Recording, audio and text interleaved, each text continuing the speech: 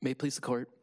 Good morning. My name is Michael McLaughlin. I'm an attorney from the State Public Defender's Office, and I'm here representing the appellant James Alger on this case. This appeal concerns whether Mr. Alger may receive multiple sentences under the multiple victim rule for violating an order for protection by going to a location where two protected parties were present. Now, Rule 609035 generally limits one sentence for crimes committed during a single behavioral incident. So under 609035, two OFP violations committed through a single act would generally be prohibited. But the Court of Appeals held in this case that these multiple sentences were permissible under the multiple victim rule. The multiple victim rule provides that even if multiple sentences would be otherwise prohibited under 609035, they are permitted if two requirements are met. First, that the felonies were inflicted against separate individuals, and second, that the multiple sentences would not unfairly exaggerate criminality. Here, this court should conclude that the multiple OFP violations in this case do not support multiple sentences under the multiple victim rule. In Ferguson, this court addressed that first requirement of the multiple victim rule, whether the offense is one that is inflicted against multiple individuals. In Ferguson, this court established that the test is determined by the elements of the offense, not the defendant's conduct. And looking at the elements, this court determined in Ferguson whether or not the offense was one such that the commission of the offense necessarily results in offense victims. And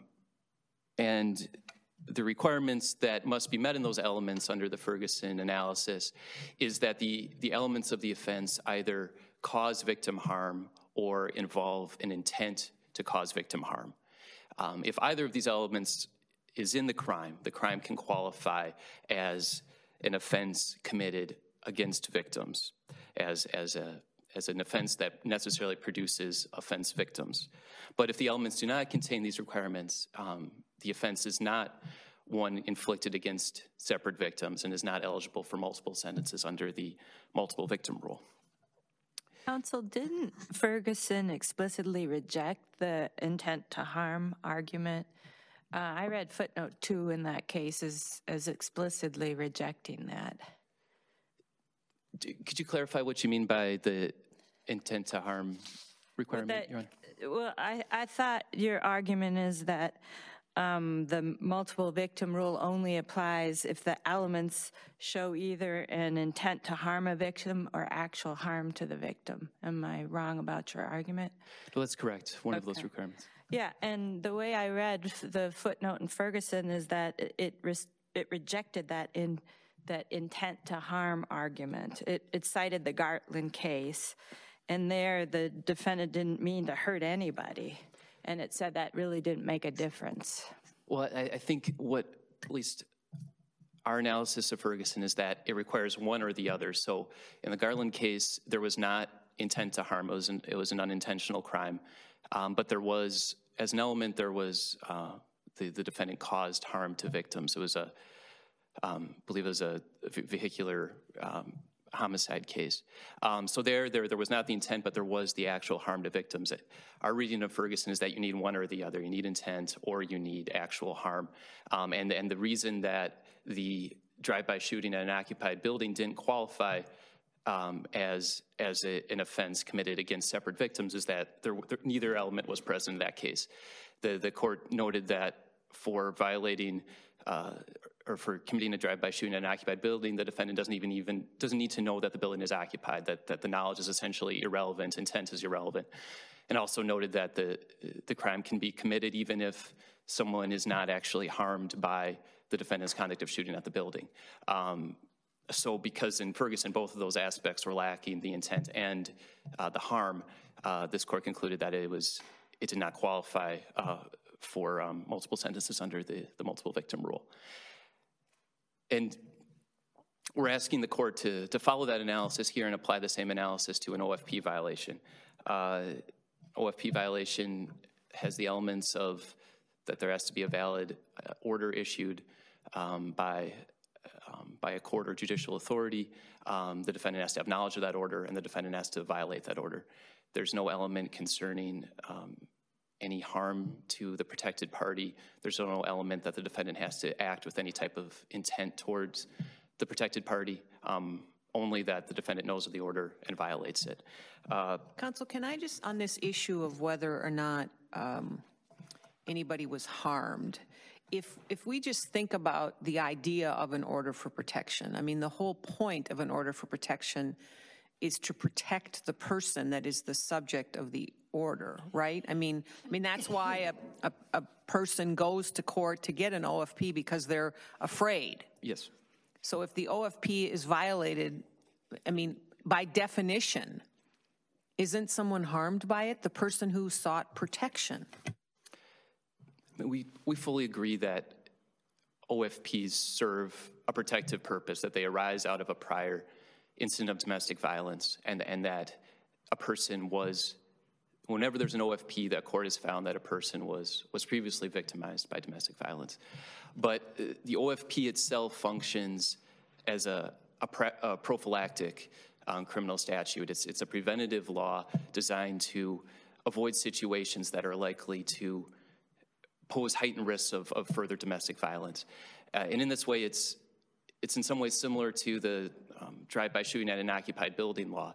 That law, that conduct is prohibited because shooting at an occupied building is inherently dangerous. It's something that it's a circumstance that the law prohibits because it's especially likely to cause harm. But at the same time, that crime does not require actual harm to a victim. And in some ways, an OFP is analogous to that in that it's a prophylactic law. It tries to prevent situations that lead to further domestic violence, but the commission of the OFP violation itself does not require any harm to a victim. It does not necessarily involve re-victimization. And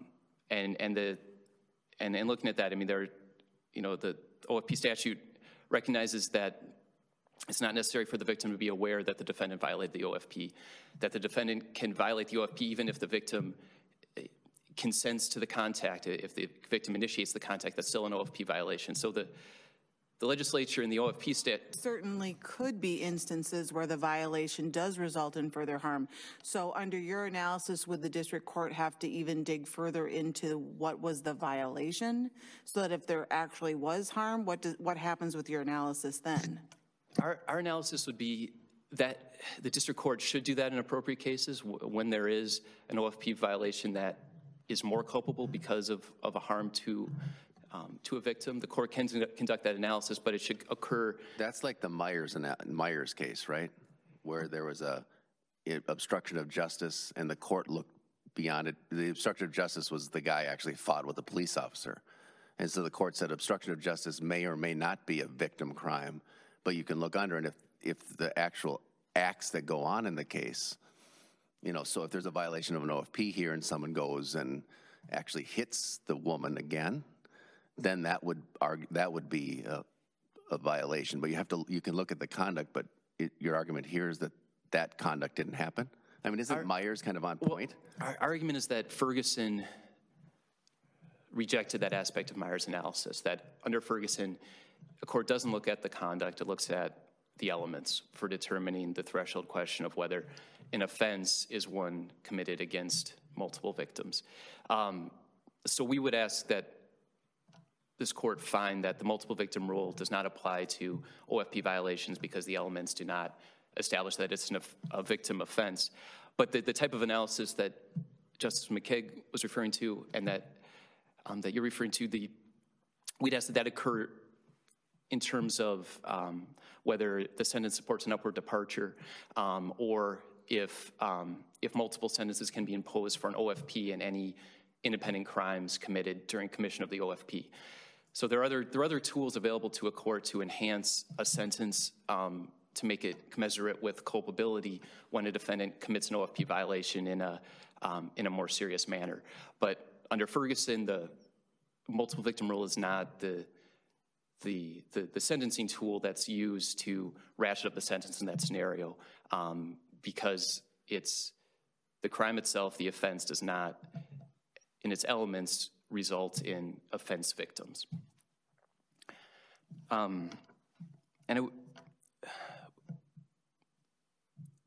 And this sort of addresses Justice McKay's question, but it's important to not view a rejection of the multiple victim rule as applied in OFP as somehow limiting a district court's ability to appropriately punish violators of OFPs and not to somehow minimize the seriousness of the conduct. Our position is that the multiple victim rule is just it's the wrong means to accomplish that end. And we note that every time this court has ever applied the multiple victim rule, it's involved a case where the crime inherently results in more culpable conduct by the defendant when it's committed against more than one person. Counsel, in this case, do we have 0 victims, 1 victim, or 2 victims? It's our position that we have 0 victims. If Why isn't the mother of the child a victim here by the violation of the OFP? I mean, the record indicates that she got the OFP because she'd been abused. So isn't showing up enough to make her a victim, your client showing up and violating the OFP? I mean, we fully acknowledge in a colloquial sense the protected party has been a victim of domestic violence. But following Ferguson, the court's analysis under the multiple victim rule really must depend on the offense itself. So it's our position that the OFP offense committed by Mr. Alger did not make anyone an offense victim. So the elements of the crime he committed by violating the OFP didn't necessarily create any victims for that offense.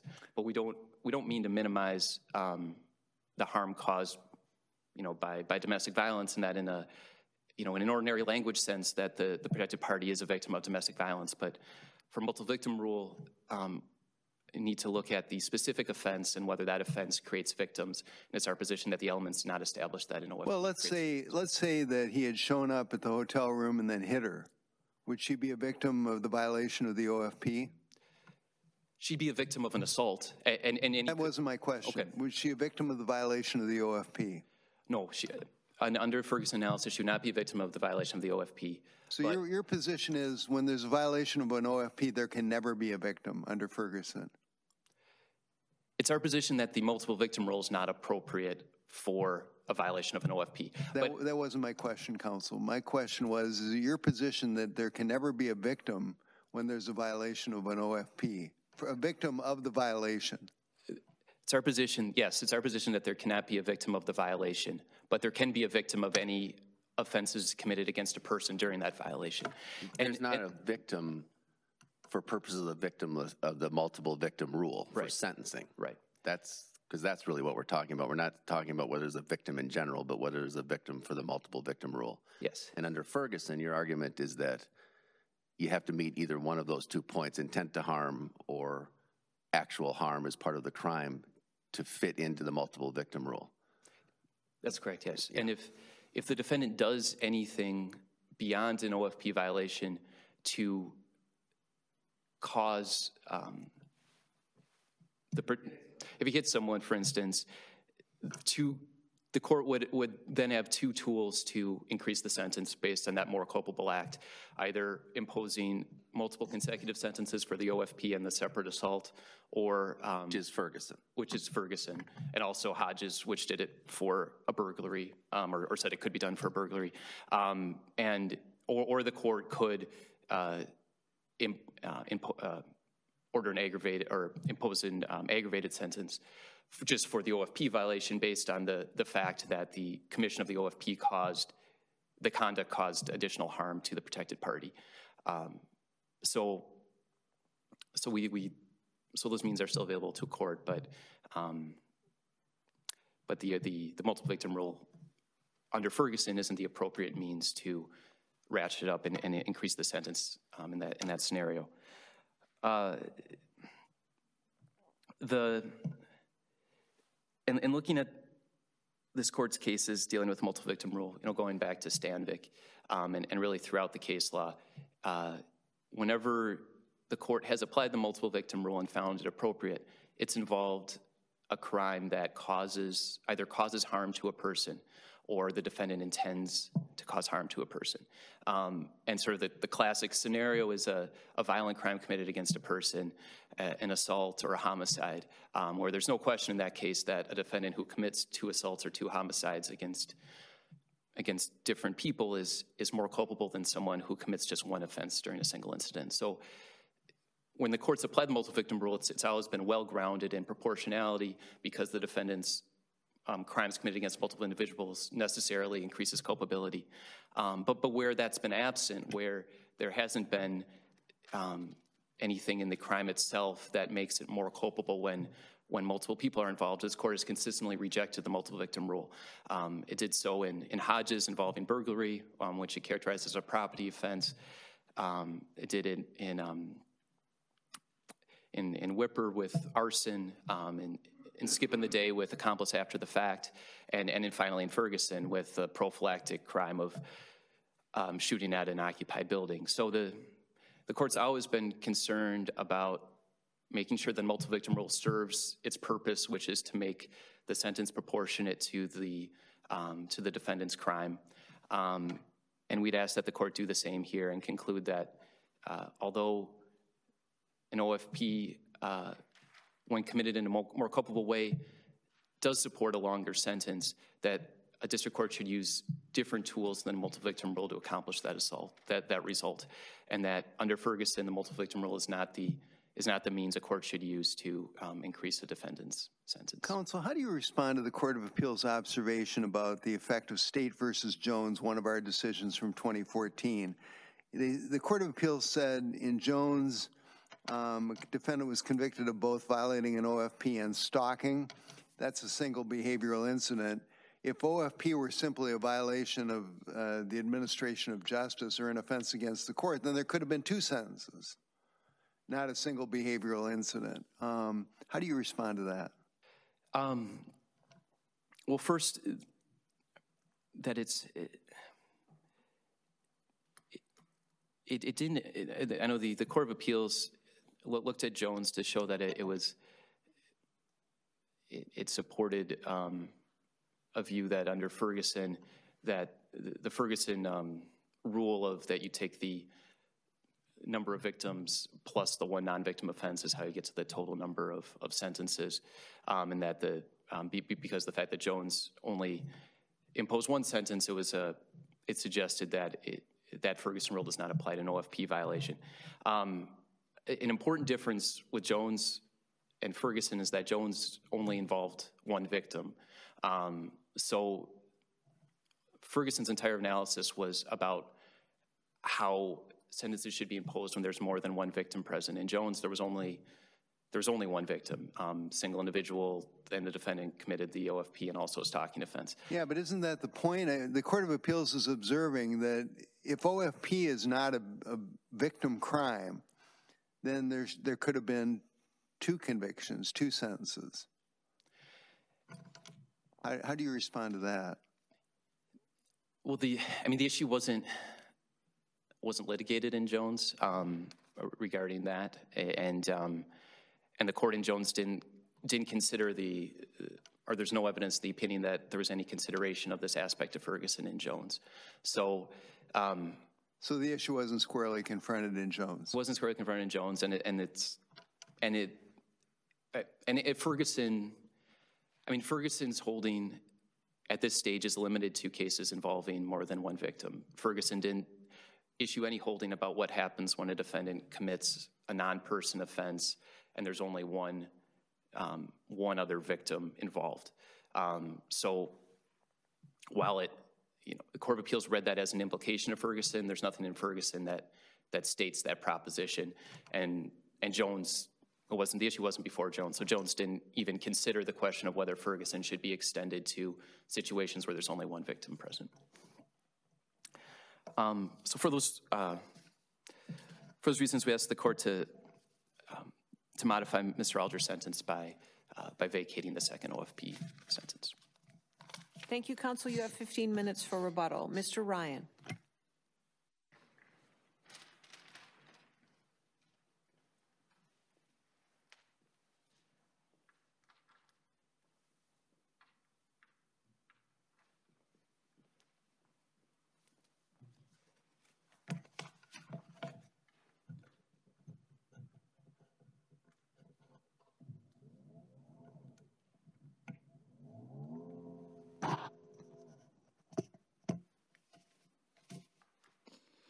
Thank you, Your Honor. Court, please, the court, counsel. The state's position is that appellant's just plain wrong. And the distinguishment between the cases they cite and the cases that we cite are that in an OFP violation, we're dealing with people. We're dealing with human beings who have suffered domestic violence or who have not necessarily suffered it themselves in the case of children, but who have witnessed their mother or their father be the victim of domestic violence as well. And they shouldn't have to wait until there's a physical injury, as I laid out in my brief, like a black eye, a gunshot, or a knife stab, or whatever that might be, to have their legal rights enforced and be considered victims, because they are victims. And if you look at Ferguson and the cases cited by the appellant, they tied to bricks and mortar for the most part. Shooting at a house, burning a building, burglarizing a building. Here we're talking about people, and the very focus and intent of this legislation is to protect the protected people that are the protected people in the order and prohibit the restricted person from having the contact or violating the order for protection that was there. And the argument that there has to be an intent for physical harm or there actually has to be physical harm ignores the very heart of why we have to have legislation like orders for protection, and then we have to enforce those. Domestic violence is more than the physical broken bones and physical injuries that occur. You have emotional harm. You have psychological harm. Opposing counsel points to our precedent in Ferguson and says that supports his conclusion. Tell us why he's wrong. Again, it's because of the people. If you look at Ferguson, it says that there has to be harm, and they're looking at the fact that a person is shooting at a building that has people in it. The focus of that particular crime is the shooting at a building. It doesn't have to necessarily have knowledge of a human being. In this instance, the restricted person knows full well they cannot have contact with the protected person or the protected people. And it doesn't matter if there's one protected person for 5 orders or 5 protected person in 1 order. It's all the same. And so the conduct of the violation is an intentional act by the defendant, not necessarily always intentional, but usually intentional, to violate that OFP, and they do it knowingly. And that's the distinguishment between Ferguson and Hodges and all the rest of the cases that the appellant cites. It ignores the non-physical harm that can be occurred. And there's nothing in Ferguson that says it necessarily has to be physical harm, depending upon how you want to read that. And if you look at all of the other cases. Can I just, and I think maybe you're going here, but opposing counsel makes the argument that we have never decided a case up to apply the multiple victim rule where there's either not actual harm or intent to harm as an element of the crime. Is that correct, or do you know? Not correct. Okay, what? You actually, in which cases? I cited in my brief, and I'm sorry I don't have that just on the tip of my tongue, but this court has held that when a person broke into a store or some kind of a business and they stole money from the business and they stole the money from the lessee on the property where they were playing pull tabs, 2 different thefts, that the multiple victim rule applied. There was no physical harm, there was no intent for physical harm, there was no intent for contact with a human being. But there's harm in the taking of the, I mean, the harm of the crime is the taking of the money, right? That is harm. And if it's any definition of harm you want to do, it violates the legal rights, the right to possession of the property. And oftentimes, it's people who have had their homes burglarized, who have had some kind of theft taken from them, particularly seniors, who feel as victimized in my 25 years as a prosecutor, as victimized and sometimes more victimized than people who actually have been involved in a minor assault. I mean, that's the reality of it. Counsel, I'm trying to figure out where the issues is joined here. I mean, it seems to me opposing counsel is saying essentially that it's all about the elements, and the elements of the OFP violation crime do not include harm to the victim. And you're saying, I think, it doesn't matter what the elements require. We look at what actually happened, and in an OFP violation, there's harm to the victims. By definition, there's harm to the victims. So the fact that it's not an element of the crime doesn't matter for purposes of the multiple victim rule. And I think that's where the issue is joined here. So, and do you think the best case for it not being a requirement that we look at the elements? We don't look at the elements, we look at the actual facts of the crime. You're relying on this burglary theft case that you're just talking about, the pull tab case. That's the best case for your position? If I had a case that the court specifically had addressed the issue before the court, I certainly would give it to you, Your Honor, but I don't. But the pull tab one is the one that you... I use that as an example where it doesn't have to have physical harm. Yeah, okay. And The point is not, I don't think the point is whether it's physical harm, it's whether the element of the crime has some harm to the victim. And clearly in a theft, there's harm to you admitted that there's harm to the victim. Of course. A person who is an abuser doesn't necessarily have to use physical violence or force to control their person. They create codependency by words, by fear, by withholding resources if they're the breadwinner. And that's part of the very legislative intent, is to break that circle of codependency. And I think that in OFP situations, everyone agrees they're a victim, so the question is whether they're a victim for the multiple victim rules. This court, not any of these current members, have identified people on OFPs, as I said in my brief, the protected people as victims. The Court of Appeals, for the purposes of the multiple victim rule, and I cite that in my brief as well, have said it's a no-brainer. They are victims for purposes of the multiple victim rule. I submit that it doesn't matter if there's an intent element in the crime.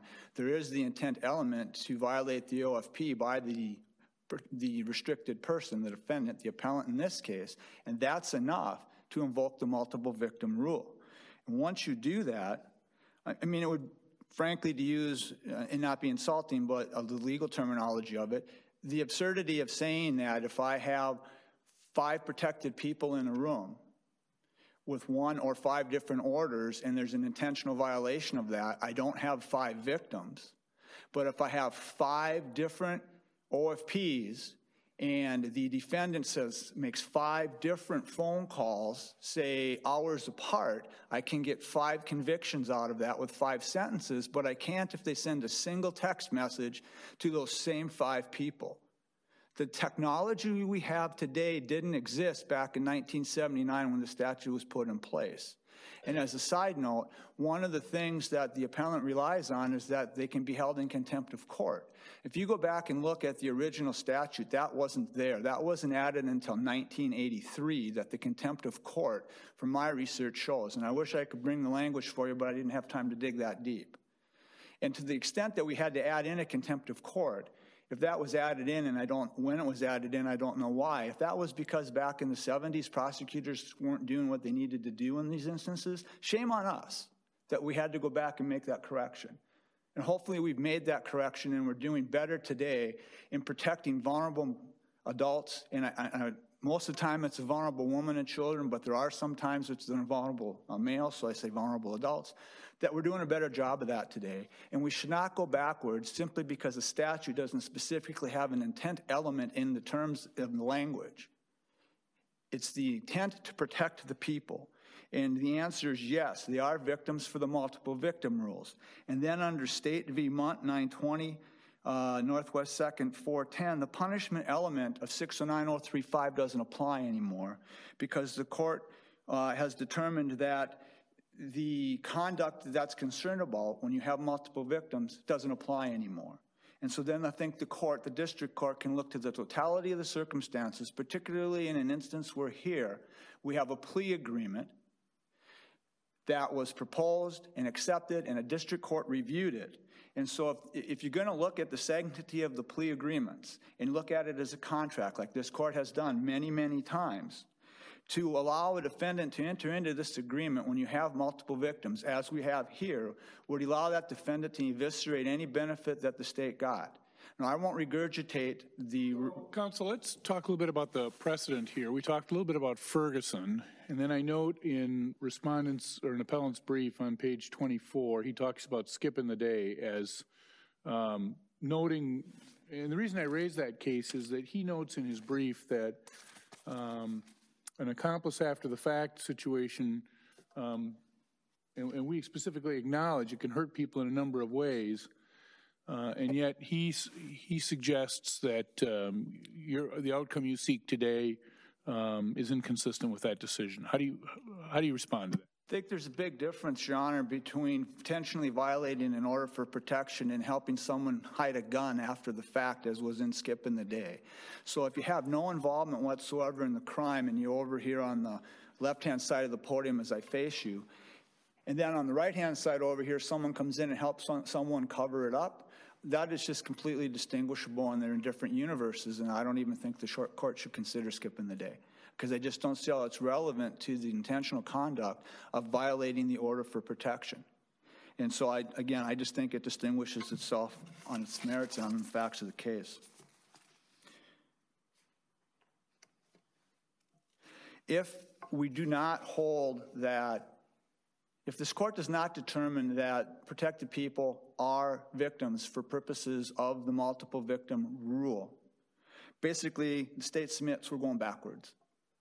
Particularly in instances where, as in here, there's a plea agreement which was proposed and accepted, and in particular in instances where the defendant is the one that proposes a plea agreement, they should not be able to go back and later come back in and say, well, I don't want that to apply. Now, I'm not arguing about illegal sentences, so this is different than when you have an incorrect criminal history score in some of those situations. Once we determine that... But isn't that the defendant's argument here, that this is an illegal sentence, and so the plea agreement really isn't relevant? And I disagree that it's an illegal sentence. And I mean, if you look at it, the Sentencing Guidelines Commission has said that these are permissive consecutive sentences. The legislature has put this in as a qualified domestic violence conviction for enhancement. Right, but his argument, the defendant's argument, the appellant's argument is that this is an illegal sentence under 609035. And I disagree with that, and I think that they're wrong. And I think because you have victims, and they are victims, the focus, again, is not at what happened at a shooting at a building. This is the conduct, the intentional conduct of violating the order for protection and looking at and having interaction with the protected people, which causes harm in and of itself, even if it's not a physical harm. And there is no element that we have to prove intent, and I don't think that there needs to be an element that we have to prove intent. Again, the intent in Ferguson was to shoot at a building. Here, the intent is to violate an order for protection and to have contact with a protected person when you know you can't have it. In this instance, two different protected people. And I think if we don't allow and every one of the people that is protected in an OFP or multiple OFPs, they expect and should get the same treatment and the same protection as anybody else.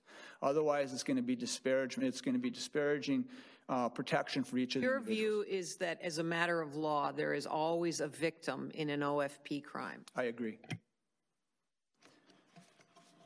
I wonder if that isn't too broad of a rule of law. I mean, what if the protected person doesn't know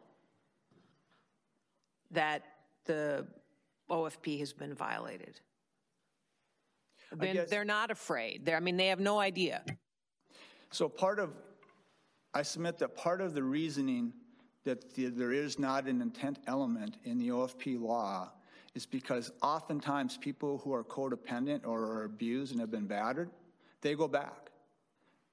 I'm not qualified to explain that or attempt to get into a discussion on that. Obviously, I would if I'm asked questions on that, but they go back. And so you had to create a way to break that circle of violence and a way to hold people accountable and hopefully change the abuser's conduct, and at the same time create a safe, nurturing environment so that the person can get on their feet, see why they were that they weren't in a good place, and then they can put their children in a better place.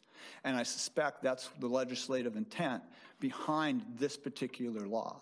And I disagree that it's the same as some of the other prophylactic laws that appellant talks about that basically are looking more at the administration of justice. This is looking at protecting people, and that distinguishes it, I believe. Now, in instances where the multiple victim rule is invoked, you still have the fallback position because you have to determine whether the consequence unduly exaggerated the criminality of the conduct. And that's a district court function. And again, I think if it's in a police scenario and we determine there are multiple victims, then I don't think 609035 for the double punishment or the illegal sentence plays in at all. I think it's a different avenue and it's a different way to go. An appellant argues that in cases where there is an OFP and then there's a separate assault, that would give a basis for an enhanced sentence, let's say an upward departure for discussion purposes on a felony OFP violation. I don't believe that's the law in the state of Minnesota. If I'm already punished on the assault, you can't use that conduct also for an upward departure, because now you're into that same double punishment standard or situation that typically we don't look at getting into. The other comment,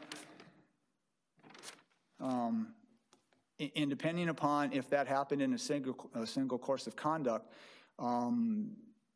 arguably the next position will be on appeal is that it was a single course of conduct, so you only sentenced for the most serious offense, as in the State v. Jones case, Your Honor, that you cited. And so then all of a sudden you're only getting the one sentence instead of the Ferguson shoot at the building plus every other assault conviction that maybe you can get out of it scenario. Well, I think in this case, arguably you could get the OFP, but I mean, the difference between Jones would be you could get a sentence for the child on the OFP violation and then an assault conviction for the significant other, the woman, right? That's how this would be different than Jones. The discussion in Jones that Appellant's counsel had with you was only for one victim and tried to distinguish Jones because there only was one victim. So in that instance, then that wouldn't work. In this case, Your Honor, I agree with you. That would be a potentiality. But again, I don't think protected people under an OFP should have to be physically abused, should have to suffer more physical injury. I think the emotional, mental, psychological injury is enough to eliminate any intent that has to be there in regards to the elements of the case. And that harm is there every time there's a violation, whether the person acknowledges it, realizes it at the time or not. And I think that it's sufficient so that that they are multiple victims in an OFP violation. And again, then the gatekeeper becomes the district court.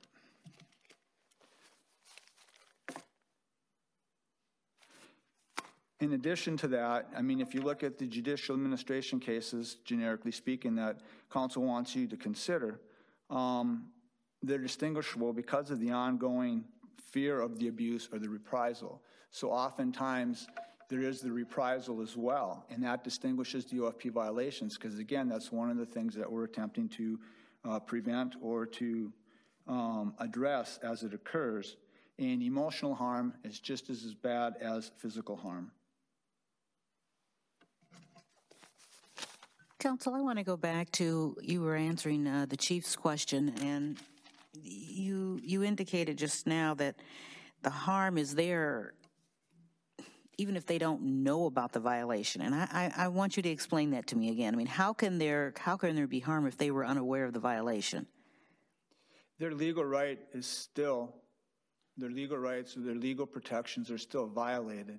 And so it would be more of a legal injury than necessarily the physical, psychological, emotional injury. But oftentimes, even if the... So you're back to the Chief's point that as a matter of law, your position is that there's always a victim. But again, that's a broad rule. Is there any way to cabin that, or do we need to cabin it? In the instance where they don't know about it, they often find out about it later. And so oftentimes the restricted person will contact a third party, even though the protected person doesn't know about it, as a way of trying to communicate or trying to address the person, to let them know that, you know, I can still get at you even if I don't touch you, and even if I don't contact you, and even if you don't know I'm doing it, I can still get at you because now I'm going to go harass your mother because she's not protected. And so oftentimes abusers will do that. That in and of itself, I think, is somewhat limiting or creates the outer boundaries in regards to every time there's a violation that there is a victim. The intent of the law, again, is to protect the person and to protect the person's family. And I get that it's a broad rule. I get that it's a broad law. But as I put in my brief, just as with child pornography situations where the child is injured every time it's there, and whether you possess it or you're the one that actually did the filming and you actually did the distribution of it, it's still a crime each and every time. And I think in this instance, it's still a crime each and every time because we need to break the circle of domestic violence in this community, in this nation. And if we don't do it, things are going to continue to perpetuate. It's not as if the person doesn't know they can't have the contact. It isn't as if the person somehow just stumbles into the contact when they get this order and they're told they can't. Of course, the court would have to find that there actually has been a violation. Excuse me? The court would have to find that there was an actual violation. Yes, they would. So it's not just that they are prohibited, it's the court has to find the violation. So it's not just a random, without any sort of oversight. Correct. And the district court would be the person that has to determine whether it's in a plea or whether it's at the probable cause portion of the district court criminal proceedings that an actual violation occurred. And if there is no violation, and hopefully not very many cases are charged out where there isn't an actual violation that can be proved, then there is an actual violation and it's an intentional violation of the law. And I believe that that means you have a victim, either in the sense that they found out about it, the emotional, psychological, all of that, or their rights, their legal rights not to have that violation occur have been violated and makes them a victim. I wish I really had a good comeback for your question, Justice, in that I can say, here's your nice, neat basket. But if that answer existed, we probably wouldn't be standing here having the discussion today because it would already been answered at the district court level.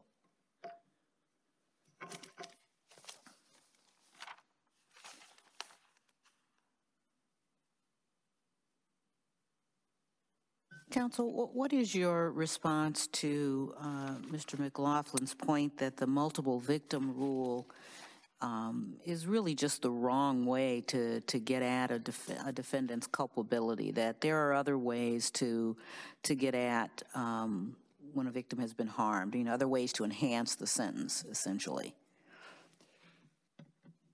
They focus entirely on the intent to commit physical injury or the occurrence of physical injury.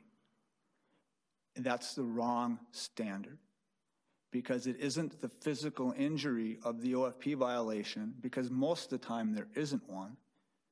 That is the issue. The issue is breaking the circle of violence, putting kids in a scenario where they don't have to witness mom and dad beating one another up or dad beating mom up, dad bad-mouthing mom, the protected person belittling the restricted person belittling the protected person. There shouldn't have to be physical injury. They ignore the psychological, the emotional, all of the harm that meets any definition for injury that you want, and they only want to focus on the actual physical injury, and this court should reject that, at least in the realm of the orders for protection. And going back to the theft case that I mentioned, there was no physical harm there. There was no intent for physical harm, but there was harm because two entities lost money. And in their brief, there was some comment about, is a person who steals $500 from two people, I'm not quoting it directly, but basically steals money from two people, any more culpable than the individual who steals the same amount of money from one person? And the answer is yes. You either had two legal entities, two companies, corporations, or you had two people. Each one of them is a victim. Each one suffered loss because they lost something that was theirs, money. And if you go into the OFP violation, it's the same thing. Each protected person is losing something, whether it be the legal right that the district court determined there was the violation, whether there is the emotional or physical or whatever other harm, and particularly in the instance of a plea agreement where someone's already agreed to do it. I think Munt should be controlling, State v. Munt, and that you're outside of the realm. I mean, even Ferguson said that a defendant is going to be held responsible. Where is it? A defendant is equally culpable to each victim, and a victim shouldn't have to suffer physical injury, and there shouldn't have to be an intent for physical injury for that to apply. And I would submit State v. Edwards, 774 Northwest 2nd 596, basically stands for the same thing. I see I have 10 seconds left. I could try to answer another question. Otherwise, I would ask for the relief that I asked for in my brief. Thank you, counsel. Thank you. Mr. McLaughlin, you have 15 minutes for rebuttal.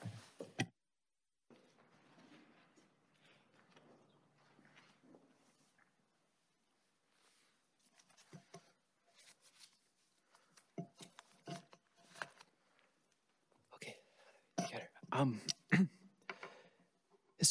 To first deal with this question about the relevance of the guilty plea in this case, as Justice Gildea stated, it's our position that the sentence here was illegal because it violated 609.035, and that if this court determines that the multiple victim rule does not apply to this OFP offense, it would violate 609.035 because it would be multiple sentences arising out of a single incident. So this is an illegal sentence case, and because it's an illegal sentence case, it's an argument that a defendant cannot waive by pleading guilty, and we'd ask this court to determine the legality of the sentence and modify the sentence by vacating the second OFP, and that the fact that there was a plea agreement does not alter this court's authority to correct an illegal sentence. You do make the argument, though, that the imposition of consecutive sentences here exaggerates the criminality of your client's conduct. And I wonder if the plea agreement is relevant to that question.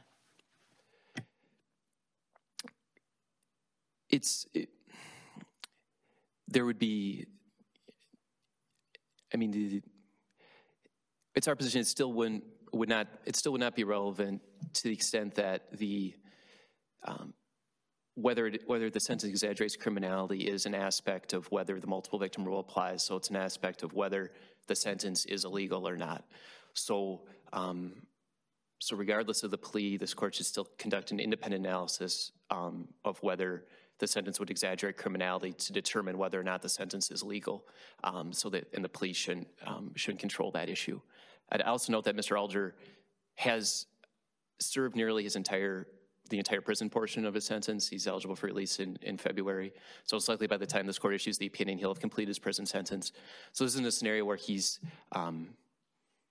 getting a clear windfall if this court makes a determination that the sentence is illegal.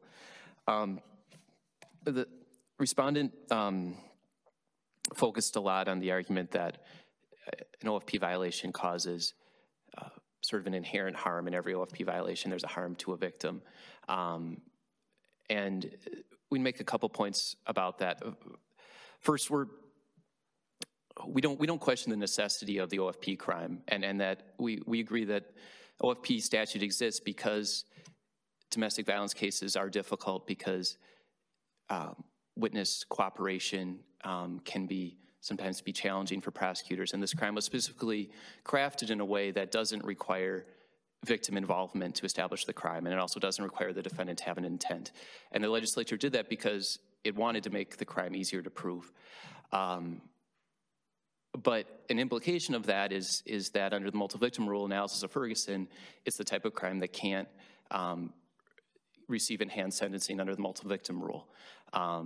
There's absolutely nothing limiting a court from enhancing sentences when a defendant commits an OFP violation in a more culpable manner.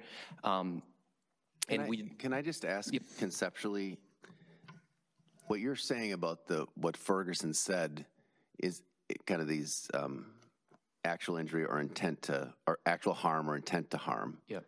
Is that like defining what a victim versus victimless crime is for purposes of the multiple victim rule? I mean, I'm trying to understand exactly what the argument is. So yes, the argument is for purposes of the multiple victim rule, a crime is one inflicted against victims when the elements of the crime either include harm to a victim or intent to harm a victim. And if it doesn't have one of those two things, then it's not a victim crime for purposes of the multiple victim rule? Right, correct. Okay. And just one other follow-up. The opposing counsel talked a lot about physical injury and equating that with harm. Are you making that equation in your argument? No, we're not. And the theft case is an example of a non-physical injury, that still constitutes a type of victim harm and therefore could qualify for multiple sentences under the multiple victim rule.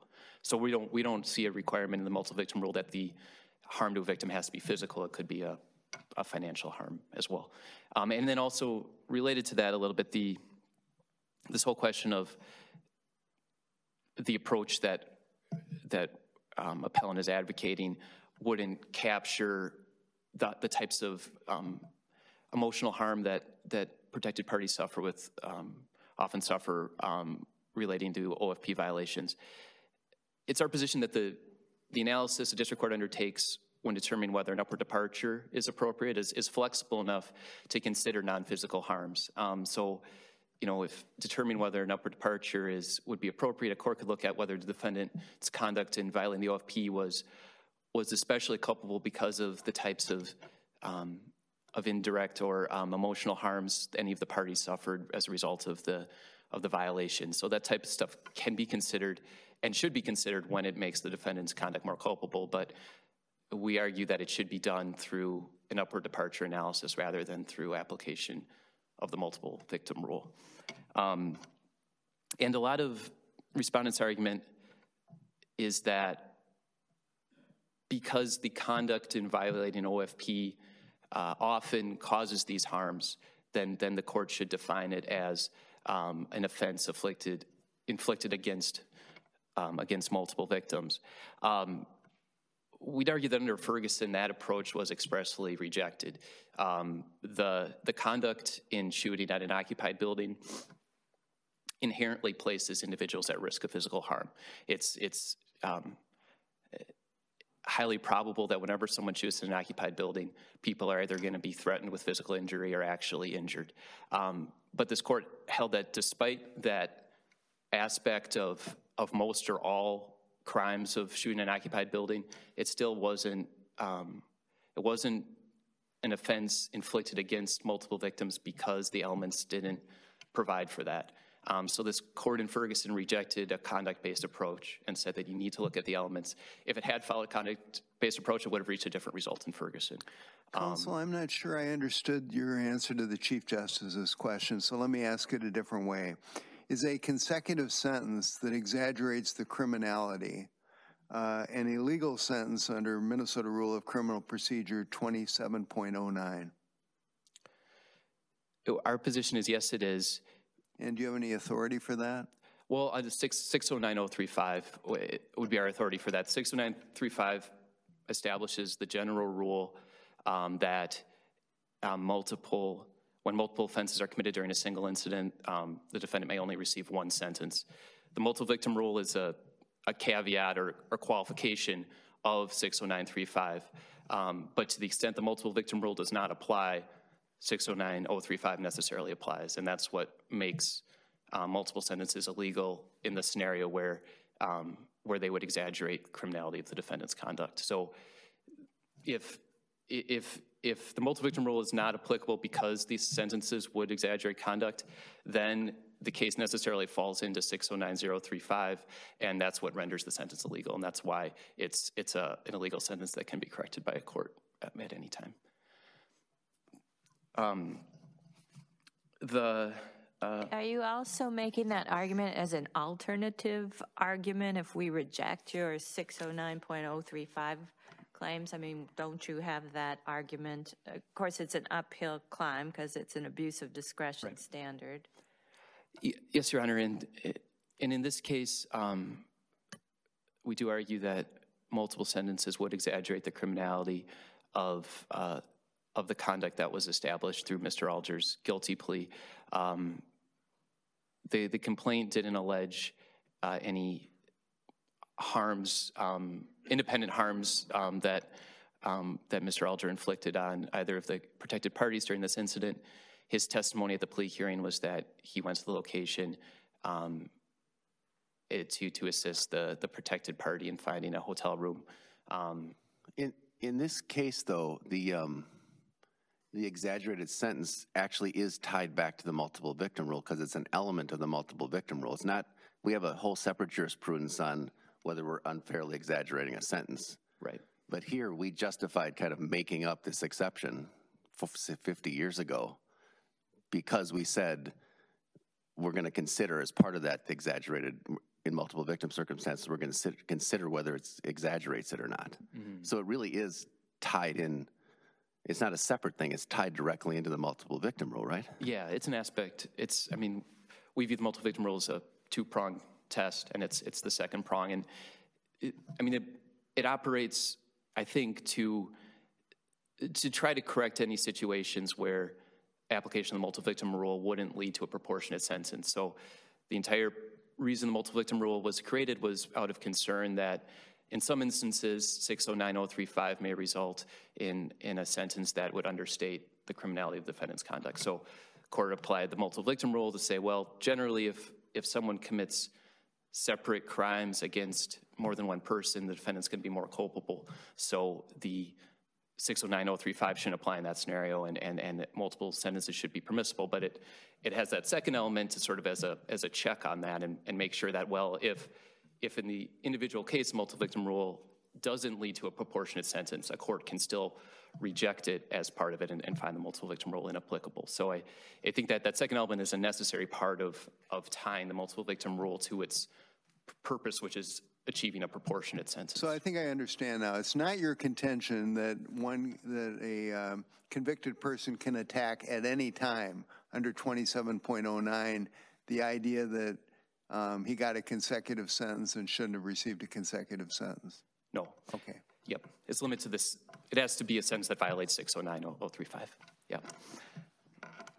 Can I just follow one argument that the state made that I think has is compelling, or has elements of compellingness, I guess, is this argument that what if there were 5 different orders for protection as opposed to contained in one order for protection?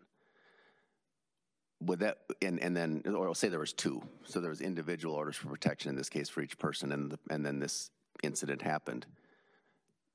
Would that still arising out of a single behavioral incident? So it doesn't matter whether there's multiple orders? It's our position under Ferguson. It wouldn't matter if there were multiple orders. And then a single text that was sent to 5 people or to both of these people, that would be a single incident. But if he sent 5 different letters, those would be arguably not single behavioral incidents, right? Right. And then so we wouldn't even be in the world of multiple victims. Yep. And then multiple sentences could be imposed without violating 609-035 in that scenario.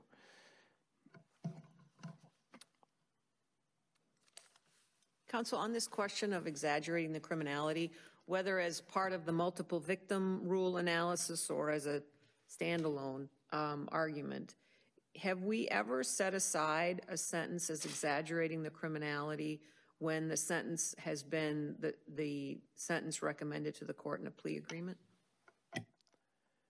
I'm not aware of a case, but the court has held that the plea agreement itself isn't a basis for an upward departure, so it's always conducted. It's always required. But these sentences aren't upward departures. These aren't. No, that's correct. But it has some similarities to an upward departure in that it's a mechanism that enhances a sentence beyond what would typically be allowed under 609-035. And then just sort of returning to, I think, what's the core of the respondent's argument is that it would be a step. It would be taking a step back if this court were to find that the multiple victim rule doesn't apply to OFP violations. We just like to reiterate that it's not our position that this conduct is not worthy of punishment. It's not our position that more culpable OFP violations deserve greater punishment.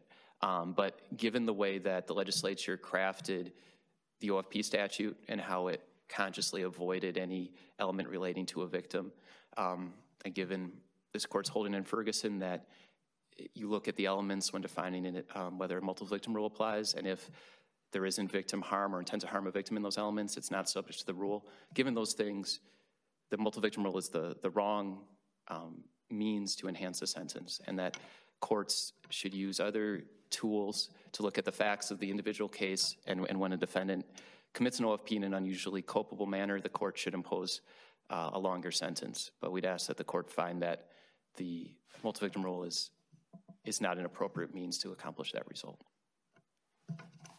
Thank you, counsel. Thank you. Thanks to both counsel for the help you provided to the court in this case. This matter is submitted. We'll issue an opinion in due course. We're in recess.